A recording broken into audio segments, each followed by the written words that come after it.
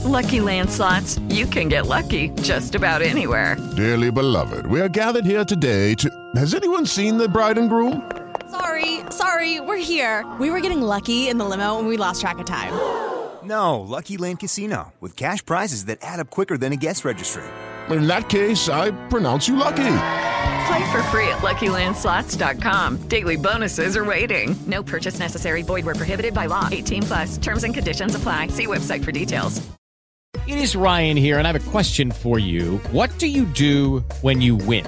Like, are you a fist pumper, a woohooer, a hand clapper, a high fiver? I kind of like the high five, but if you want to hone in on those winning moves, check out Chumba Casino. At ChumbaCasino.com, choose from hundreds of social casino style games for your chance to redeem serious cash prizes. There are new game releases weekly, plus free daily bonuses. So don't wait. Start having the most fun ever at ChumbaCasino.com. No purchase necessary. VGW Group. Void where prohibited by law. See terms and conditions. 18+.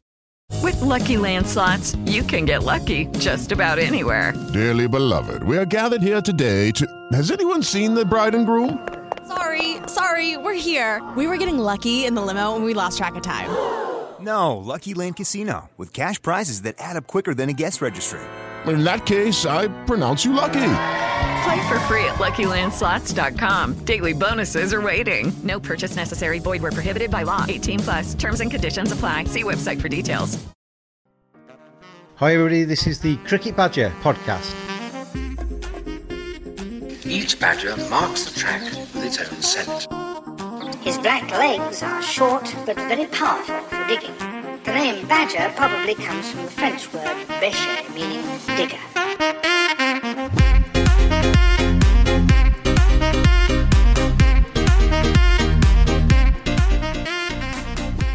And hello everybody, welcome along. It is another edition, the first of 2024 for the Cricket Badger podcast, and a special mention to the Garavayan YouTube channel as well. Lucas, a part of that, and Lucas, our resident Aussie, is back with me for the start of 2024. First and foremost, everybody, before we get into the issue of today, Happy New Year to all the Cricket Badgers, to all the Garavayan's followers, and to you, Lucas, as well. Happy New Year, mate. Yes, Happy New Year to all the viewers, and to you, James. I'll be respectful. Hope for a Happy New Year for you personally, but that's as far as I'll go when it comes to any English people. But I wish you well, James. May all your test defeats in 2024 be painless, Lucas. That's what I would say to you in response to that. But today, we're going to look at this issue. Is Test cricket dying? If so, how can it be revived? What does cricket have to do, basically, to keep Test cricket at the forefront of the game? Has cricket got its priorities wrong?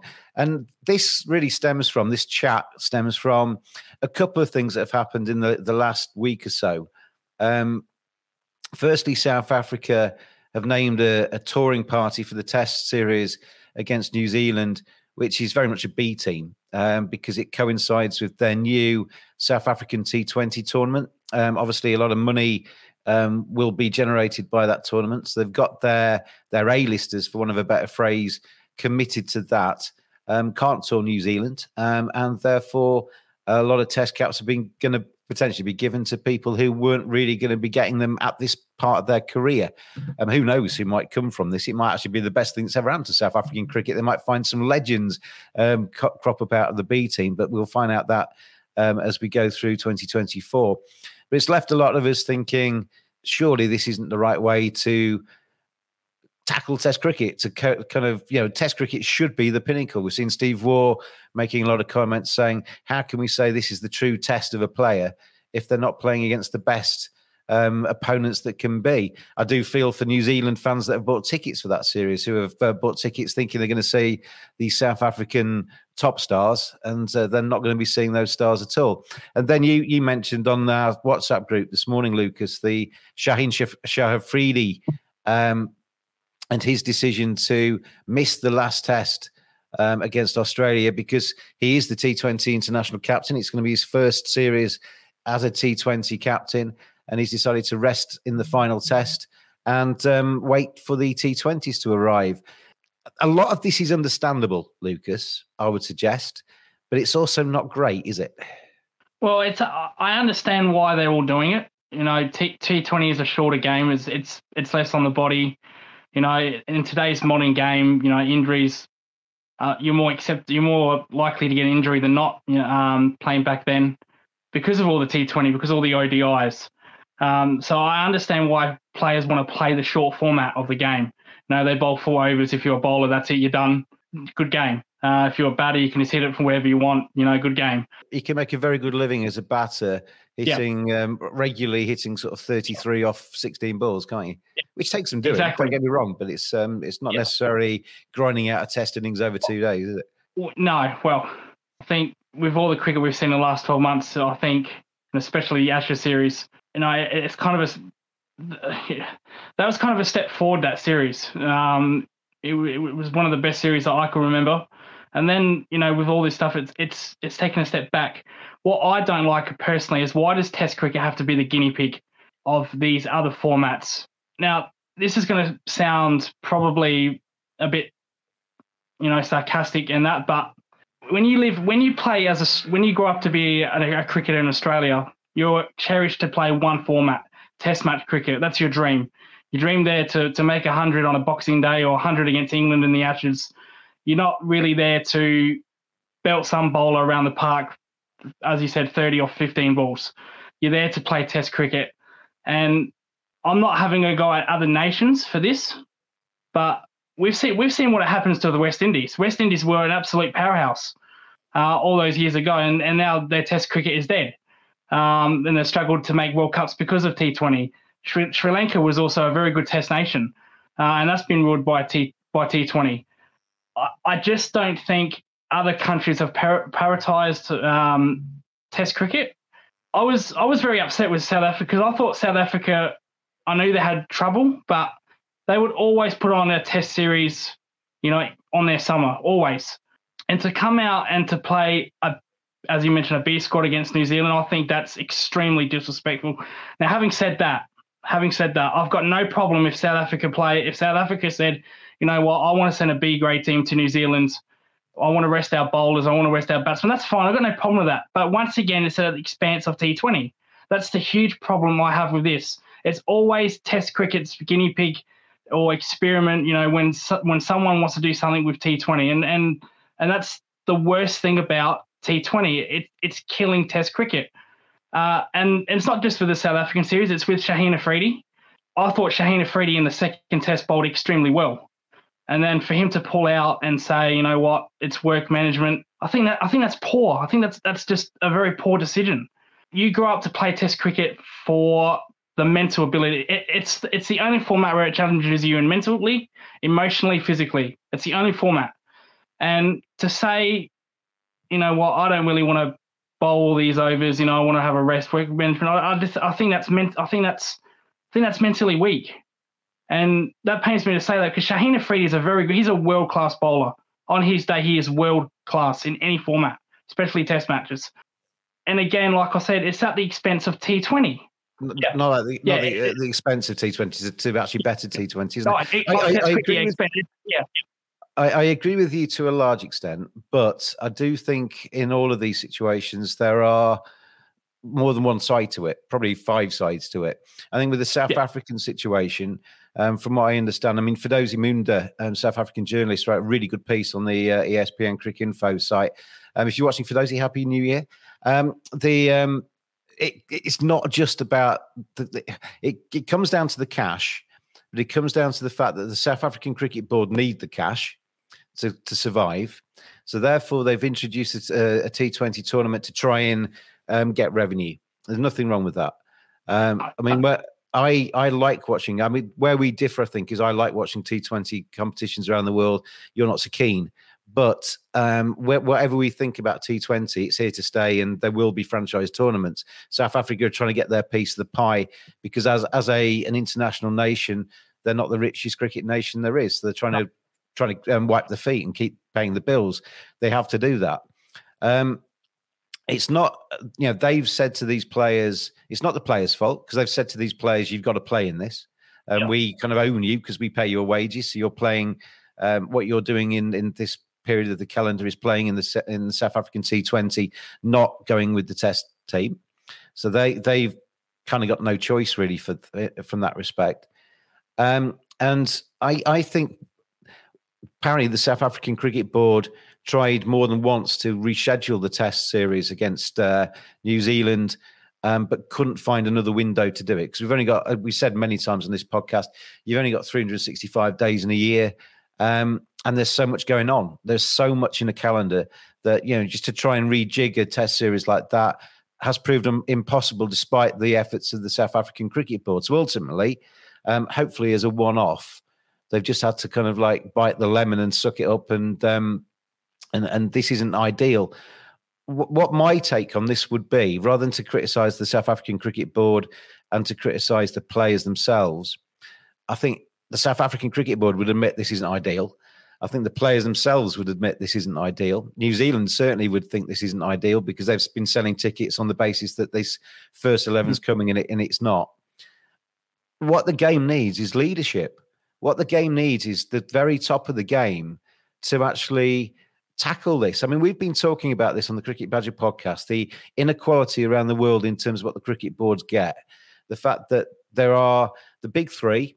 There's you in Australia, there's me in England, there's the guys watching in India who are now probably the most powerful country in the cricket world and the richest country in the cricket world, who are basically dictating to the rest of the cricket world what is right and what is wrong and what they should do and what they shouldn't do. There needs to be a more equitable split of the funding so that the South African Cricket Board is able to actually then pay its Test cricketers possibly a better price and to avoid this. But more than anything, the ICC, what are you actually there for? Are you just a glorified events business who host, international tournaments and basically have the big seats in the hospitality boxes at the top of it and swan around? Or are you actually here to administer and guide this sport of ours into the future? Because if you are the latter, and I would suggest that should be your role, you should be foreseeing eventualities like this and guarding against them. We've been talking on the Cricket Badger podcast for years about how T20 franchises are a potential danger for Test cricket, how the calendar's only got 365 days in it, how money is shouldn't be the be-all and end-all of sport. It's important, but it shouldn't be the be-all and end-all. And we should be giving priority to Test cricket and priority to T20 and priority to ODIs, giving everybody their chance to shine, but doing it joined up.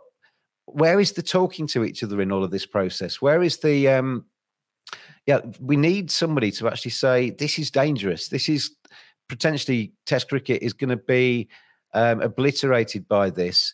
If everybody who has got any talent goes off and plays T20 franchise leagues and Test cricket teams are basically, from an English perspective, kind of second 11 county teams almost, Test cricket is dead, isn't it? You hit the nail on the head with the ICC. They need to do more. I would. This is my suggestion. If a nation needs money, give it to them. They won't. But I have. If ICC came out and said, you know what, South Africa, here's 300 million. Fix your league, fix your problems. I just think that they'd try to fix T20. I think. I don't think they'll work on Test cricket, and I think that's the problem with a lot of nations. I don't agree with you there. I think every cricket board is looking towards Test cricket as important. They are looking towards other things as being important too. So this route potentially of yours, Lucas, with all due respect, of just saying Test cricket is the only important thing, isn't the way to look at the future. Yeah, whether you like whether you like white ball or not, we've got to look at the global game as red and white ball. We've got to find a place for both, haven't we? The people that follow me on social media and that, they think I have some kind of problem with T20 ODI. That's not the case. That was at the start. That was never the case. I loved watching white ball cricket as much as red ball cricket, especially during the peak. I was a young boy, 6-year-old, watching the 1999 World Cup when Australia famously beat South Africa in that semi-final. I was a young boy glued to my TV watching that series. And then I wouldn't go to school, when they played in the Caribbean in the next World Cup because games are at 4 or 5 a.m. I refused to go to school. Probably that's why I haven't got a good education, James, but that's a different conversation.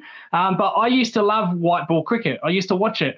It's just in your face now. It's just too much of a, when the IPL came out, I used to be a Deccan Chargers fan who are no longer in the IPL at this point. I used to love watching Adam Gilchrist, Andrew Simon smack them around the park in the IPL, but it's now in your face, and it's now at the expense, I keep saying the expense of T20, but it's the expense of Test cricket, and that's what I really don't like. I don't like one format being sacrificed for another format, where Test cricket has always been the number one format. Before T20 came in, during even where World Series of Cricket was in the 70s, Test cricket was still the number one format, and that's what I have a huge problem with. If players want to play IPL, that's fine. Got no problem with that. If they want to play South African League, if they want to play Big Bash, I've got no problem with that. But not at the expense of Test cricket. That's where I have the biggest problem with, James. My name is Jacob, and I sent the Badger a message, and now I'm on the podcast with this jingle. If you would like to get in touch with the Cricket Badger podcast, then tweet @cricket_badger. Hello, it is Ryan, and I was on a flight the other day playing one of my favorite social spin slot games on ChumbaCasino.com. I looked over at the person sitting next to me, and you know what they were doing? They were also playing Chumba Casino. Coincidence? I think not. Everybody's loving having fun with it. Chumba Casino is home to hundreds of casino-style games that you can play for free anytime, anywhere, even at 30,000 feet. So sign up now at ChumbaCasino.com to claim your free welcome bonus. That's ChumbaCasino.com and live the Chumba life. No purchase necessary. VGW. Void where prohibited by law. See terms and conditions. 18+. Some questions coming in. Ashutosh Chaturvedi. Apologies if I've absolutely butchered your name there, Ashutosh. But it all boils down to viewership, he says. Follows that up with, I love Test cricket, but finding it difficult to watch for longer periods of time. I mean, the world is changing, Lucas, isn't it? Because when I was a lad, going back into the black and white period, did they have TVs when you were born, James? We had to wind them up, Lucas. We had to wind them up, and they were powered by the sun. When I was a boy, there wasn't there wasn't loads of satellite channels for a start. There wasn't social media. I mean, when I was a kid, there wasn't the internet. We relied on teletext and CFAX to find out what the England team was going to be on a Sunday at a certain time. You'd be refreshing the page on the television to find out what the Test squad was going to be. And the world's changed because now we've got, we're on YouTube now. You've got YouTube Shorts, you've got Twitter, you've got everybody's able to consume news and to keep up to date with events on their phones, on the train and wherever they are. And they can do it in bite-sized ways. A T20, the 100, first time I've mentioned that in 2024, a T10 is much more geared towards the youth of today and their kind of short attention spans, I guess, without trying to be disrespectful. They like things to be quick, they like things to be easy, and they like things to be consumed fast food style, don't they? A Test match, as Ashutosh was suggesting, is over 5 days. Me and you love it because it is, to me anyway, the pinnacle of the game. It's where you test yourself, the stamina, your technique's tested, and you are, if you succeed at Test level, for me, you are the best cricketer around. But is a 18-year-old lad now who's going off to university, got his phone in his pocket, going to give 5 days to a Test match? I agree with that point 100%.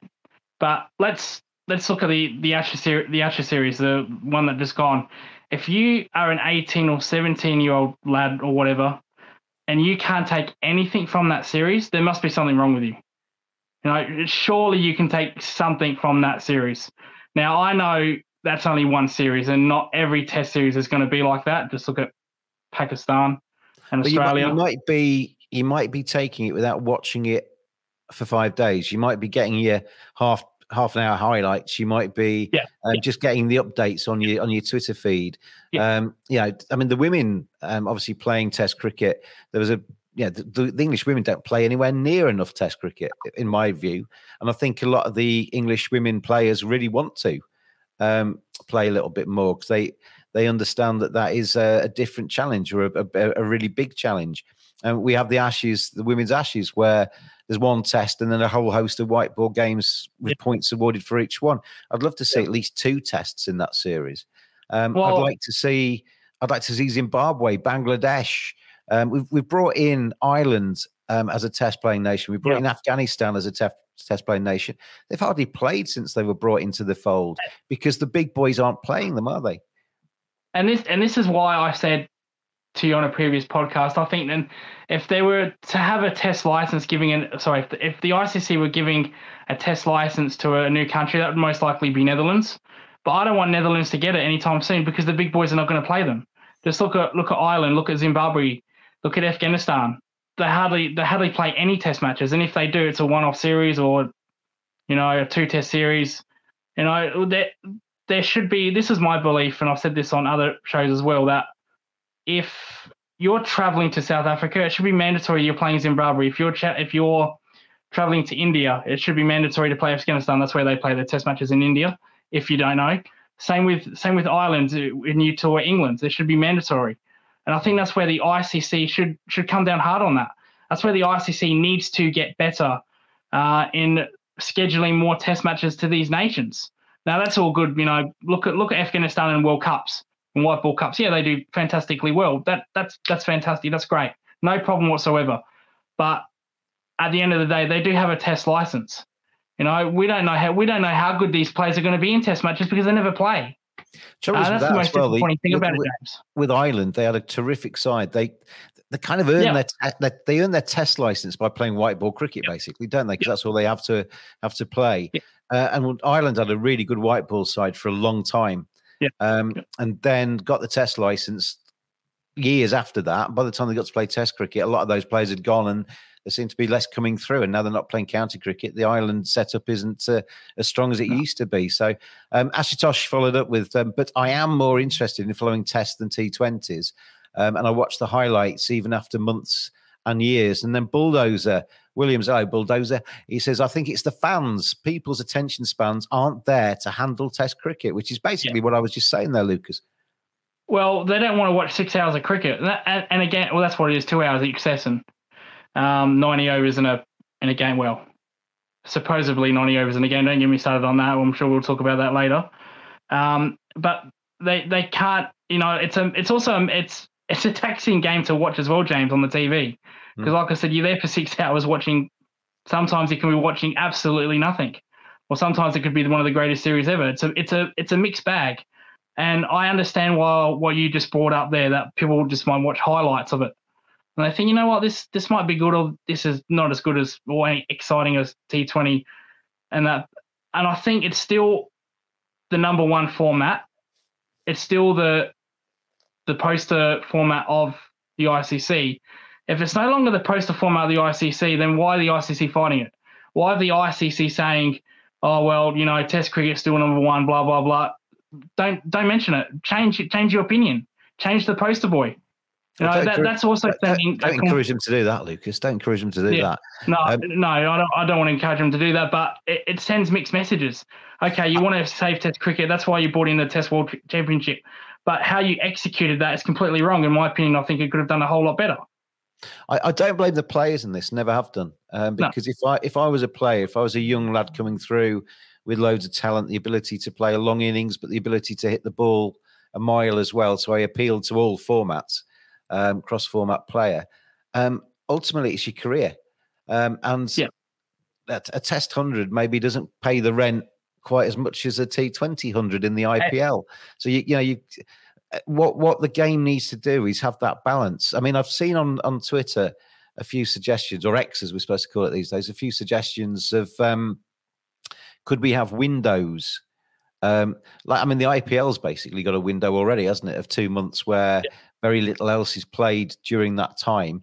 You can't really give a window to every single country. South Africa suddenly says, well, we need a month. The 100 suddenly says we need a month. By the time you get down the list of nations, there's 14 months been taken probably. But maybe there is a balancing act to say internationals take priority in XYZ month and DEF months, and then maybe white ball gets priority in the rest. It's a fine balance that the ICC have trying to fight for. I understand what you just mentioned, windows, but then again, you'll have players saying, well, I don't want to play in that window because I've just came off an IPL stint, or I've came off a Big Bash stint. Now, again, I don't want to sound arrogant or sarcastic or someone saying, oh, he's typical arrogant Aussie, but maybe I am sometimes, James. But Australia don't. Yeah. But Australia, I get it that South Africa, Sri Lanka, Pakistan, they can't afford to be as luxurious as Australia or India or England. But I can't imagine an Australian Test player like David Warner or Steve Smith saying, you know what, I'm not going to play Test cricket because I want to play IPL somewhere or another league somewhere. So I can't imagine any of those guys saying it. Hasn't David Warner just said exactly that? Yeah. That's thank you, David Warner. But he's right though. There would be no Australian player in the current test format. Now, obviously, you got other players playing domestically that play IPL, such and such. Adam Zampa doesn't have a test squad; he plays IPL and whatnot. Glenn Maxwell. Again, that's fine. That's I have no problem with that whatsoever. You can play IPL. Good luck, but not at the expense of Test cricket. And I just, like I said, I can't imagine an Australian player ever doing that. If they did, I'm always strong on this. If you sacrifice Test cricket as an Australian player for IPL, because we pay our players extraordinary amount of dollars, just ridiculous amount of money. 3 years ago, we upped the wages, with the cricket, we switched TV networks and all that, blah, blah, blah. My belief is if as an Australian Test match player, if you're in that system and you forfeit Test cricket to play IPL or Big Bash or whatever, you should never play cricket for Australia again, in my opinion, ever again. That's not how it is, but it's kind of that, it's a no-go area. And I would like other nations to push that kind of agenda through their players. You know what?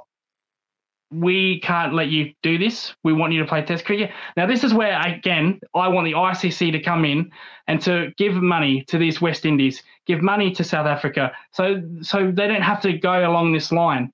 Now, I know 48 hours ago I named certain amount of players that, I heat of the moment. You're probably right. It's not the players' fault, but what they've earned during IPL, it's a far amount ridiculous worth of money they've earned. What the hell have you done to spend it with it all? Australian contracts are worth millions, says Cam Crick. Other non-big three countries are nowhere near that. And he's right. England had this a few years ago. What you were saying, Lucas, they had during Kevin Peterson's time, he was saying, well, go and let me play IPL. I want to go and earn big bucks in the IPL. Because obviously at the time, Kevin Peterson was one of the marquee players. You could get a very big bid in an IPL auction and did do. And for a while, English cricket played hardball and said, no, you're going to play for England. We're not going to release you for the IPL. And ultimately, they're on the verge of a players' mutiny, and Peterson was going to spit his dummy out. I understand why, to be honest. I don't agree with everything KP says, but I think in that respect, you're kind of restraining trade a little bit if you're stopping people going off and doing what they want to do. But if you play that hardball game, the danger with Australia, you're Australian, you're talking about Australian cricketers, is that Pat Cummins, Mitchell Starc, David Warner, Travis Head, Steve Smith, etc., Marnus Labuschagne turn around and say, well, stick your Australian cricket. If you're going to be like that, we're going to go off and play T20s and we're going to earn lots of money and you can find another person to represent your team. Yeah, I'm just trying to think of the year. There was a similar situation, what you just mentioned actually was pretty true. I think it was before the South African series in Australia where they got completely hammered. I forgot what year that was, James. I think 2016, 2017. Okay. Anyway, there was a huge pay dispute. Steve Smith was the captain back then. And it was pretty big in Australia. And I was very upset by that because Australia players were actually going to walk out. They were going to say, you know what, if you're not going to pay us, we're not going to play. And I had strong opinions on that as well. I said, well, if you're going to do that, if you're going to sell your baggy green, well, you can give that back and never play Test cricket again. Something along those lines, a bit stronger. And again, this is why I said the ICC need to give these struggling nations money so they can push Test cricket. Now, there's money in cricket. It's just all going to the same people. That's the problem, James. That you hit the nail on the head. It's going to the same place, and when it does go to the same place, they're not sharing. So maybe it's on the boards to maybe the ICC need to bring in a rule saying you need to get X amount of dollars into a format. Whatever it takes. I never watched the West Indies play with a powerhouse of the 80s. No, that was before my time. Wonderful team. But that's a crucial part of Test cricket, that era. A very crucial part. The dominance of West Indies, beating the mighty Australians, dominating the mighty Australians, led by Alan Border, the Chappells. And to see that nation just disappear into oblivion. They still play Test cricket, but to see it just disappear into oblivion, and all the blood, sweat, and tears that these legends before that, Holder, Ambrose, Walsh, Lara, Gardner, and Viv Richards. How can I forget Viv Richards? Put all their sweat, blood, and tears into that game and just completely go wasted. It's so sad to see, James. Very sad to see. I remember talking to Desmond Haynes and Gordon Greenidge when I was in the Caribbean one year, and I had very similar chats, sort of saying, they need to involve the ex-players. They need to be. I mean, basically that team that came through the 80s, which you mentioned a lot of players from there, was an extraordinarily fantastic team. Great team to watch. It was obviously at the time quite hard to watch because they were murdering our teams 5-0 and everything. But it turned really quickly because the Brian Lara. I remember talking to Brian Lara and said you'd be brilliant at T20 because he'd only. I think if you look at Brian Lara's record, he played about 2 or 3 T20 matches in his career before he retired. You imagine what Brian Lara would have commanded at an IPL auction in his prime, and Viv Richards, many of them. Oh yeah, Viv Richards, definitely Viv Richards. Yeah, I mean, he'd have gone for a fortune. He'd have bankrupted the IPL because he'd gone for so much. But my favourite player ever to watch, by the way. But that turned very quickly because all of a sudden the Caribbean didn't have the money to pay the players for playing Test cricket as they thought they should be rewarded. So you got the likes of Chris Gale. There was a period of a few years where you could have named an 11 for West Indies that would have been very competitive globally to play Test cricket, but they were all playing IPL and playing franchise tournaments because they'd turn their back on the game, and they were looking after themselves. I don't blame any of those players for doing that because they were looking after themselves, their families, their bank balances. It's their career. They're trying to maximise their earnings, but it was the West Indies Cricket Board just did not have the funds to compete. Pakistan, I saw something the other day saying, I don't know how true it is, that a lot of the Pakistan players have not been paid for ages for playing for Pakistan.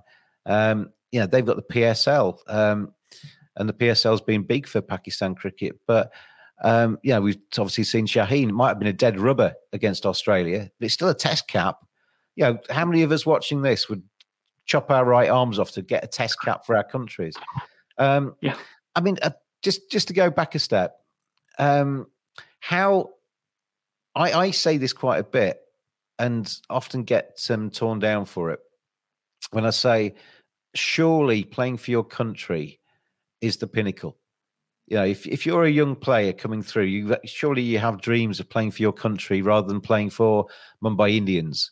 Yeah, maybe you have dreams of playing for Mumbai Indians, but that you play for Mumbai Indians to then get the Test call up, like Suryakumar Yadav did. He kind of played for Mumbai Indians for a long time and then got his call up for the Indian side. But for me, a Test cap or an ODI cap or a T20I cap is more important than a cap in the domestic league. And however you might look at it, whether they're called franchises or not, IPL, South African, Caribbean Premier League, Pakistan Super League, the 100 is domestic cricket. It's not international cricket. You're playing against good players, obviously, but it's not the top end. It's not international. With all those South African players, wanting to play that league, just look at their young bowler Berger, who had a magnificent first Test matches. As I look now, just destroying the Indians in this match with his bowling. This is his second Test. This is his debut series. He won't be playing against New Zealand because he's going to play in the South African Premier League.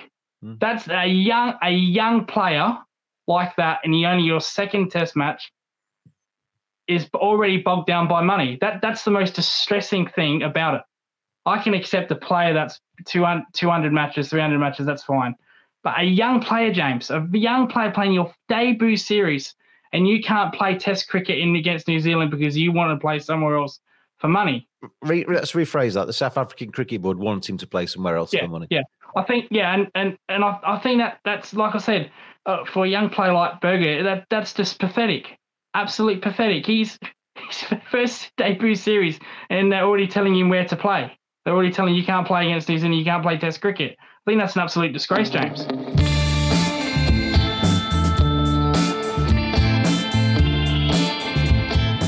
Badgers are furry creatures. 85% of women badgers think bad grooming is a major turn-off. 80% of women badgers think men should trim below the belt. 89% of men think good grooming is essential to their professional success. Don't just dismiss it out of hand. Get on there, manscaped.com. Check out their great range of male grooming accessories. Hygiene, appearance, attractiveness, confidence. Simply go to manscaped.com. Quote the discount code BADGER. You get 20% off, you get free shipping, and you get some seriously quality equipment. Manscaped.com. Together, we save balls.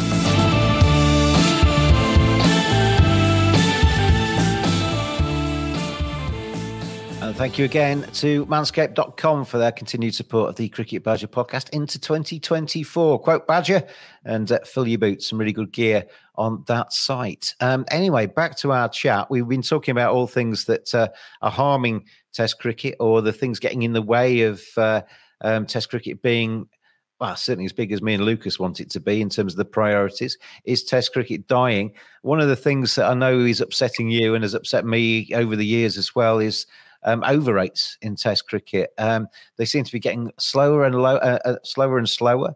I know DRS has not helped because obviously some of those reviews take ages, don't they? But get around the park, bowl the next over. It's not hard, is it?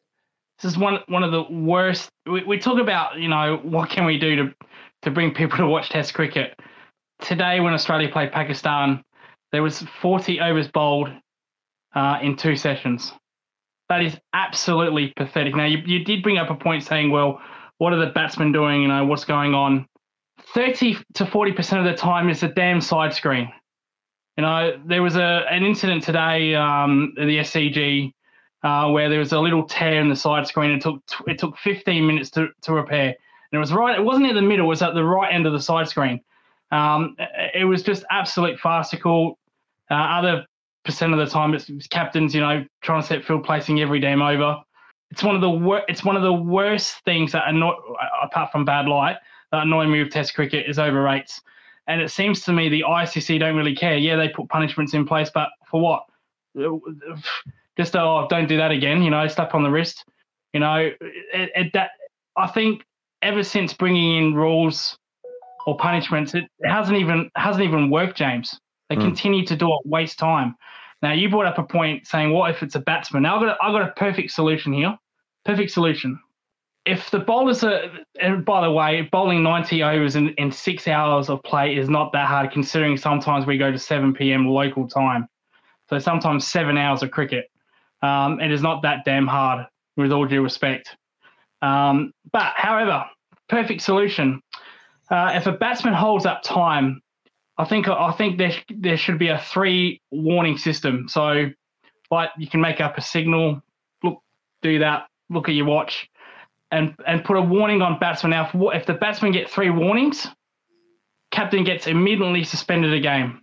Bowling side, if you can't bowl 90 overs in a game, automatically 1 game suspension. If you put that in play, James, trust me, over rates are going to go up really quickly.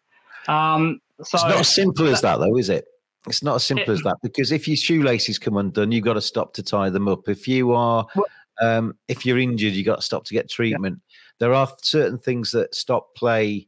And I don't like the term gamesmanship or whatever, but you do get teams when they're playing out for a draw, they slow it down. The batting side slow it down, and that's part of the game. It's part of it's a good part of the game if it's your team slowing it down. It's a bad part of the game if it's the opposition slowing it down. But it's happened forever in the game. So there are things that I mean, I think the umpires need to take more responsibility. I liked it in the Cricket World Cup recently, where a player that had just had a change of gloves, somebody ran on to bring him something else, and the umpire told him to well, not in these words, but F off, basically. You've only just been on, get yourself off. We have designated drinks breaks, and there are quite a lot of drinks breaks because it was so hot there. So you didn't need any more. And you don't need them. You don't need them in Test cricket either. There are designated drinks breaks. Have them when they're scheduled. Yeah, and that's another thing. Someone gets struck somewhere. No, I'm going to leave out head because that's mandatory. But someone gets head on the finger, head on the thumb, then drinks come on the field. You're not there to give the player drinks. You're there to treat him. He doesn't need a 10-minute drinks break. The batsman at the other end that's uninjured doesn't need a 10-minute drinks break. The team, then the other opposition team, the fielding team brings in drinks, waiting for that batsman. That needs to stop. That can be clamped down by the umpires. There's so much that happens, too often. Now, with your point about injuries, that's fine. I'm more than welcome. I'm more than happy to let that go with injuries and shoelaces, or maybe someone walks in front of the side screen, which is a common problem everywhere, especially in Australia. That's fine. That's let go. But I'm talking about the blatant time wasting that captains do, and that's not just Australian problem. Everybody does it to a certain extent. Everybody. Every captain. I had a message from Tom here. Happy New Year to you, Tom. He says, and this is a good point that goes against you, really, Lucas, your idea. And like I say, I don't think it's as simple as you make out. If England's opponents think that by calling for regular glove changes or drinks to slow the over rate down means that they will play the next test without Ben Stokes, don't you think they'd contrive to do that and get the opposition punished? Imagine the Ashes series where England are playing and Ollie Pope's calling for fresh gloves every 5 seconds. The over rate's gone down. Pat Cummins has got no control over that. But Pat Cummins is the man to get suspended in the next test by your new rule. No, my new rule is that when the batsman's playing, you give it a 3 warning system. So in that little example, if Ollie Robinson brought gloves onto the field after being out the crease for only 2 minutes, umpire goes up to Ollie Robinson, does this little watch, warning number 1. I guarantee you, if Ben Stokes is sitting up there, he's saying, "What the hell are you doing? You're going to get me suspended." I guarantee you that is a win-win situation. Opposition captains will tell their batsmen not to waste time, get on with the game, and we can bowl our 90 overs. So that's what I mean from that. So in ODIs, I kind of, there was a time limit for bowling the overs in the ODI Cricket World Cup, wasn't there? Yeah. And there was, only once it was enforced. But if you were behind the over rate, if you didn't kind of start to bowl your final over before the cut-off time, you lost so many fielders off, or you could only, your kind of fielding restrictions were worse for the fielding side than they were for the batting side. You couldn't get as many men out on the fence, which obviously could potentially cost you runs in the final knockings of an ODI innings.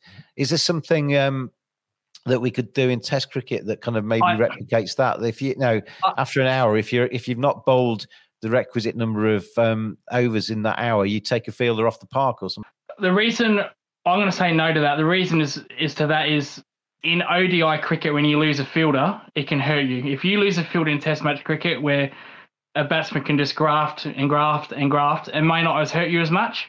So I don't think the effect would be as big as in white ball cricket as it would be in Test matches. It would still hurt you, wouldn't it? I mean, if Joe Root edges through a vacant third slip, so you've had to take him off. Well, yeah, but then you're net picking different batsmen. So you might have a Pujara type player who sees a gap but says, well, just because you've got a gap, I'm just going to go ahead and play my style. So I don't think it would hurt you as much as in the white ball game.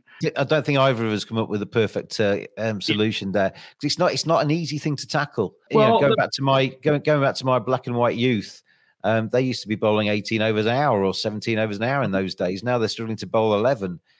So it's it really is something that needs to be looked at, but it needs to be looked at. Like I said, all of these things that we've talked about today to help Test cricket, slow over rates don't help Test cricket. Not having your best teams out don't help Test cricket. These are things that they need to sit down, Lucas. ICC needs to get people around a table, representatives from all nations, sit them down and say, how do we, this is in your interest to make Test cricket thrive and be vibrant. How do we solve all these things? Well, regardless of that, the punishment needs to be a lot better, bigger or better, or whatever you want to call it. You know, finding someone that's on a multi-million-dollar contract, 5% of their fee, really, that's not going to inspire them to go quicker in the over rate, because it hasn't done in the past, because it keeps on happening. So regardless of what the punishment is or what the ICC need to do, they need to just make the punishment more. I always feel sorry. I don't know who pays the fines, whether it is actually the players in reality, whether it's the board that jumps up the money. But if you're fined half of your match fee for a slow over rate, I always feel sorry for the young lad that's making his test debut that hasn't actually quite got as much money as the rest. He's had half of his match fee disappear out of it. He's actually looking at that 10 grand match fee thinking, oh, blimey, that's the most I've ever got. And it's all of a sudden it's 5 grand. Whereas Ben Stokes, it's pocket change. Well, that's why I mentioned captains only. As you know, South Africa are going to start a captain on debut. Now, I don't wish that upon him losing his 0.5% of his match fee. It's a massive day for him. I mean, just kind of playing sort of, not devil's advocate really, but actually kind of looking at that series. I will watch that series probably more than I would have done if the South African first team will be there, because I want to see some of these kind of B-listers, with all due respect, having their moment and seeing how they do and watching that captain to see how he thrives or doesn't. Well, I'll be watching it because Test cricket regardless, but to your point, that it does want to make me watch it even more. I have a feeling I know what's going to happen. I think it's just basically 3 points to New Zealand. It'd be very interesting to see how South Africa go in that series, because I know New Zealand are going to make green tops. On the basis of what we've seen today, Lucas, with South Africa's first team being out for 55, you wonder if the second team will do better. Maybe that's not such a bad idea after all. And like I said, these players aren't scrubs. The team that South Africa are playing in New Zealand. Benningham's a fantastic county player, leading run scorer, one of the leading run scorers the last 12 months. In the county, so they're no scrubs. And he was playing before. He got his debut before the change as well, didn't he? So he was already in the team, really. Yes, so they're not playing any scrubs. They're not getting a guy that's only averaging 40 in the domestic league and bringing him over. But I think it will be extremely one-sided. I think we might see. I don't think we'll see scores like that, like we just saw in India. But I think we'll see probably lower scores from South Africa, especially on those pitches. But bottom line is it's 3 points for New Zealand, isn't it? For 3 World Test Championship points, isn't it? You are listening to the Cricket Badger podcast. With the Lucky Land Slots, you can get lucky just about anywhere. This is your captain speaking. We've got clear runway and the weather's fine, but we're just going to circle up here a while and get lucky. No, nothing like that. It's just these cash prizes add up quick. So I suggest you sit back, keep your tray table upright, and start getting lucky. Play for free at LuckyLandSlots.com. Are you feeling lucky? No purchase necessary. Void where prohibited by law. 18+ terms and conditions apply. See website for details. I actually feel sorry a little bit for South Africa because they've been pushed into a corner, and this has happened to them. It could have happened to any smaller nation. It could have happened to Pakistan when they were setting up the PSL. It could have happened to the Caribbean, West Indies when they were setting up the CPL.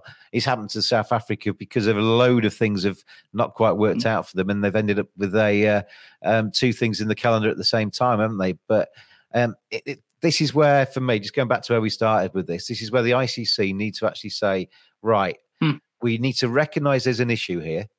We need to recognise there are only 365 days in the calendar. We need to recognise that we want to see Test cricket thrive, and we want to see white ball cricket thrive, and we want to see each and every country thrive.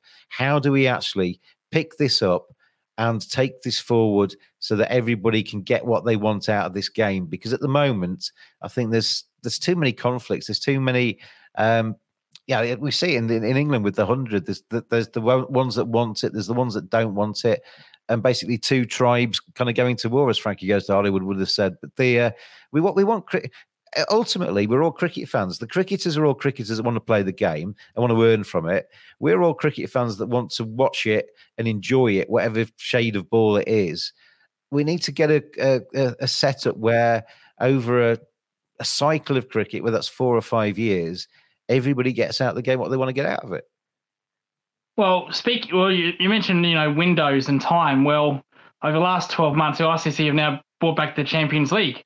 Champions Trophy. So that's even more time out the window, James, for a tournament that does not need to be anywhere.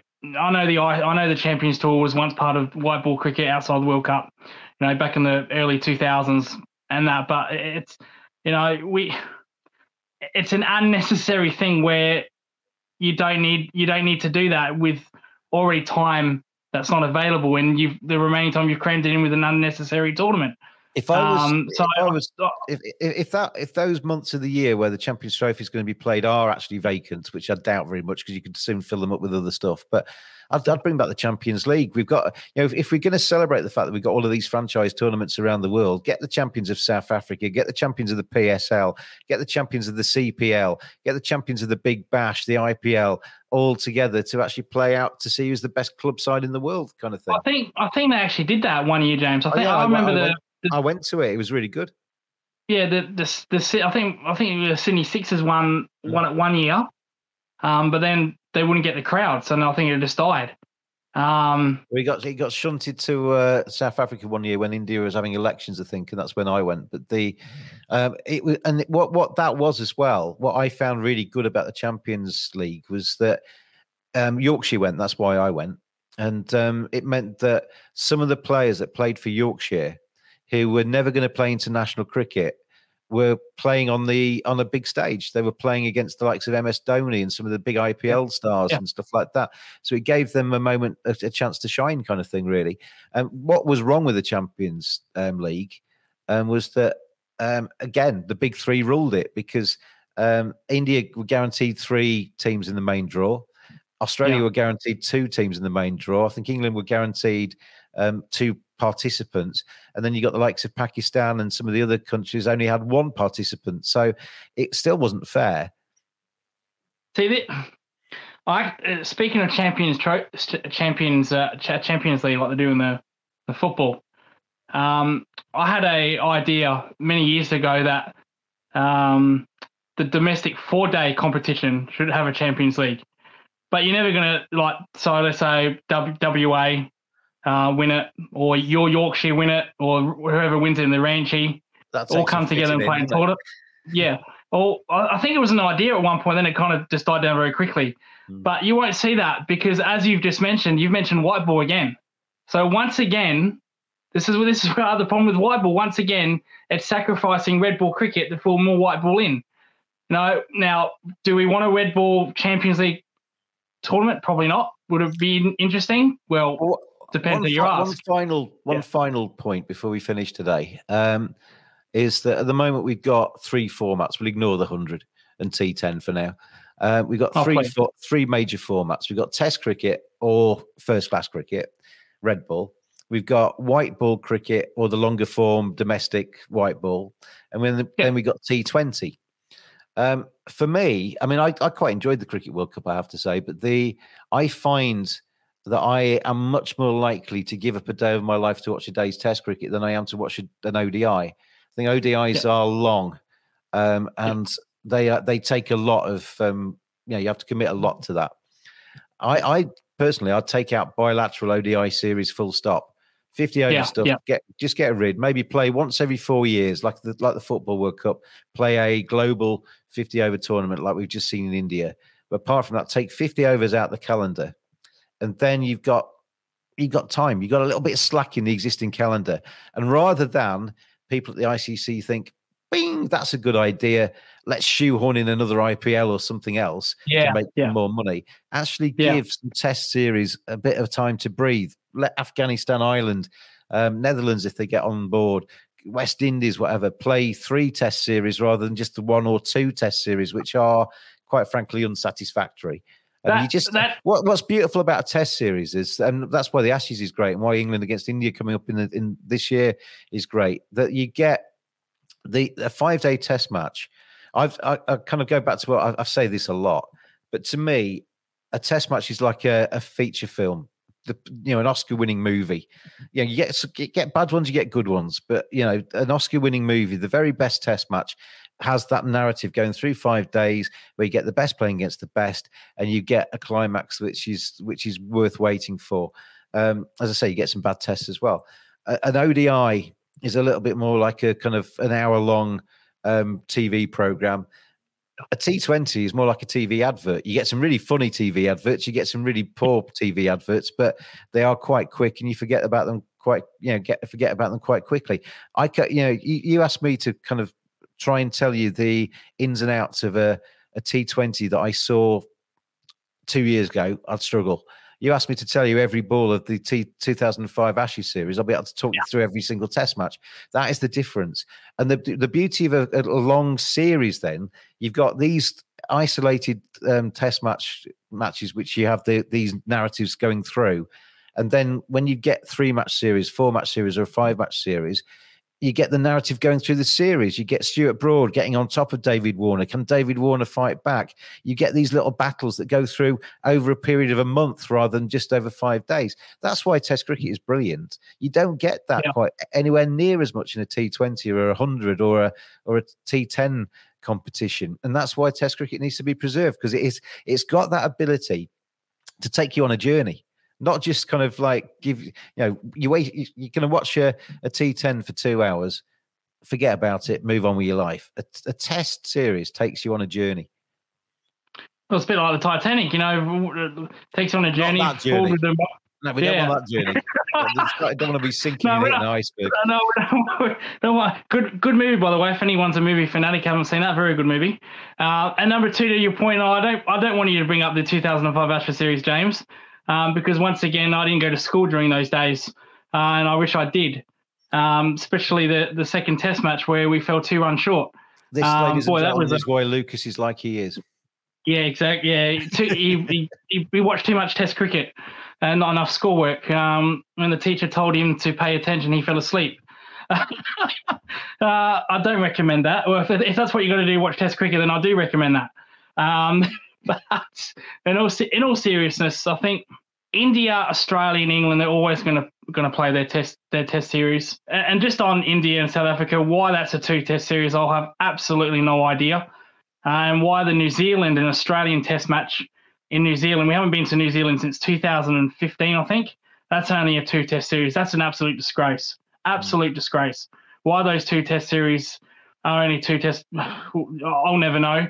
Like they're always going to play the thing about a 5-test series is a batter could start out of form, and by the 3rd test can actually find some form and still have a very good series.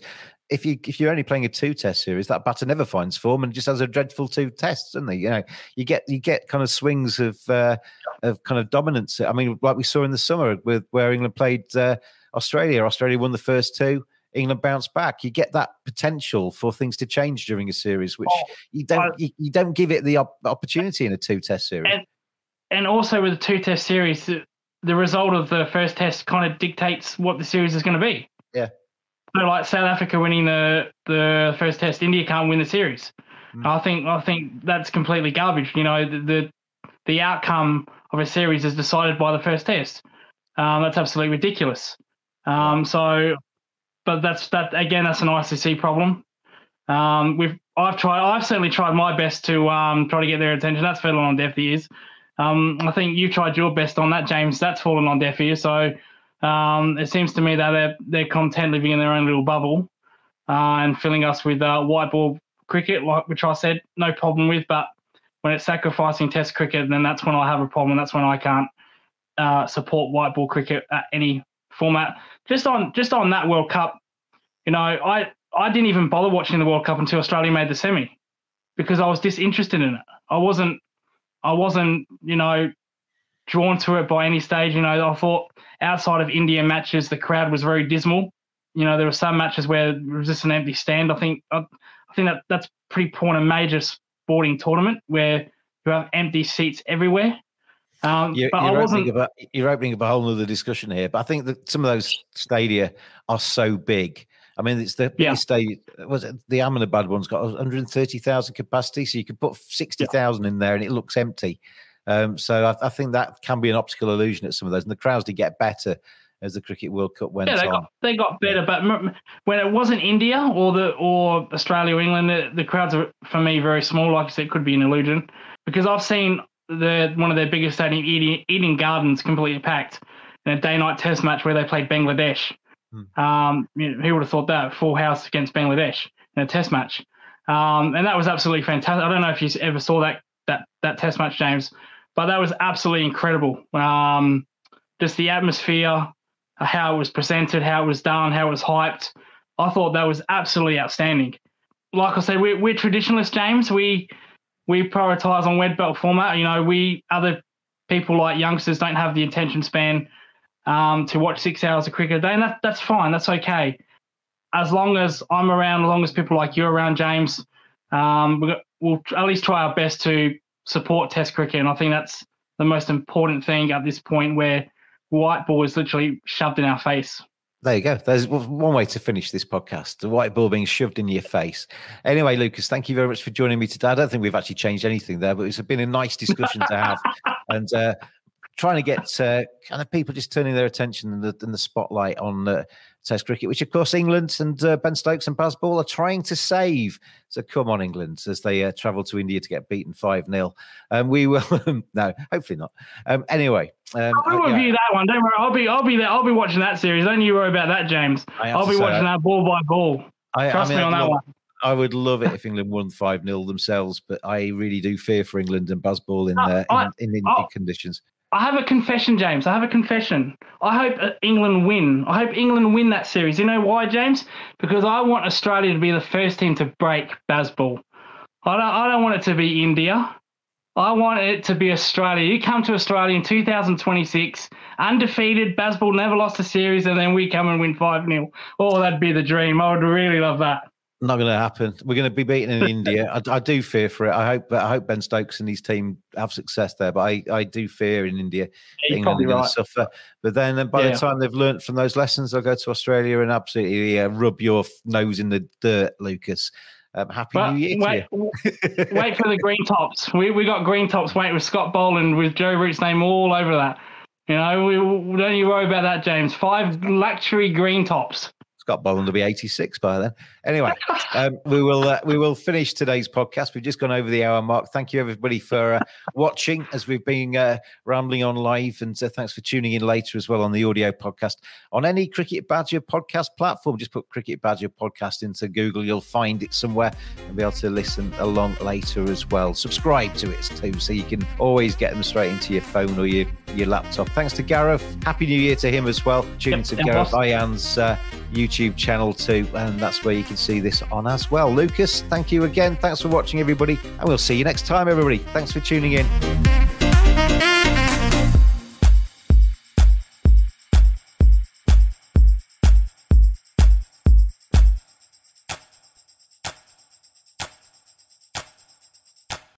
Sports Social Podcast Network.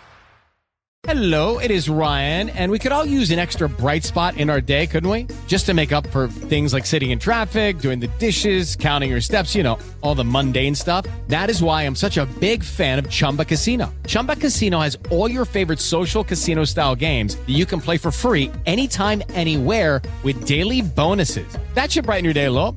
Actually, a lot. So sign up now at ChumbaCasino.com. That's ChumbaCasino.com. No purchase necessary. VGW Group. Void where prohibited by law. See terms and conditions. 18+.